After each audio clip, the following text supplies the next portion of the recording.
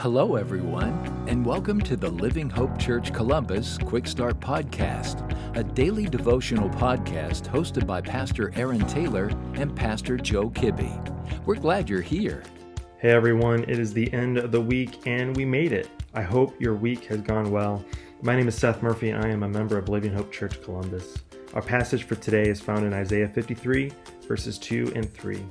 And God's word says this, "For he grew up before him like a young plant, and like a root out of dry ground, he had no form or majesty that we should look at him, and no beauty that we should desire him. He was despised and rejected by men, a man of sorrows and acquainted with grief. And as one from whom men hide their faces, he was despised, and we esteemed him not." When I read this passage, I'm amazed at how Jesus defied expectations. Instead of coming as someone we would expect to come as a conquering king, he came to earth as a helpless baby. He came from a place that no one expected the Messiah to come from. He chose tax collectors and fishermen to disciple and pour into. He ultimately gave up his life in order to have victory over sin and death. It is certainly not something we would have expected to happen. But in the same way, Jesus meets us where we sometimes least expect him, in our brokenness and shame. In the darkest places, he is there to shine his light. For me personally, it came as my wife and I experienced a miscarriage. It would be easy to lose ourselves into the understandable grief that losing a child would bring.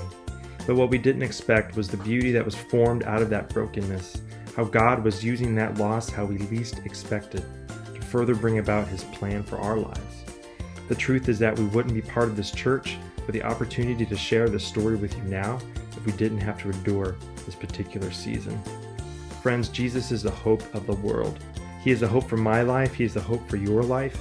That no matter the trials, tribulations, the brokenness, the shame, the heartache, Jesus is with us. He is Emmanuel, Wonderful Counselor, the Prince of Peace.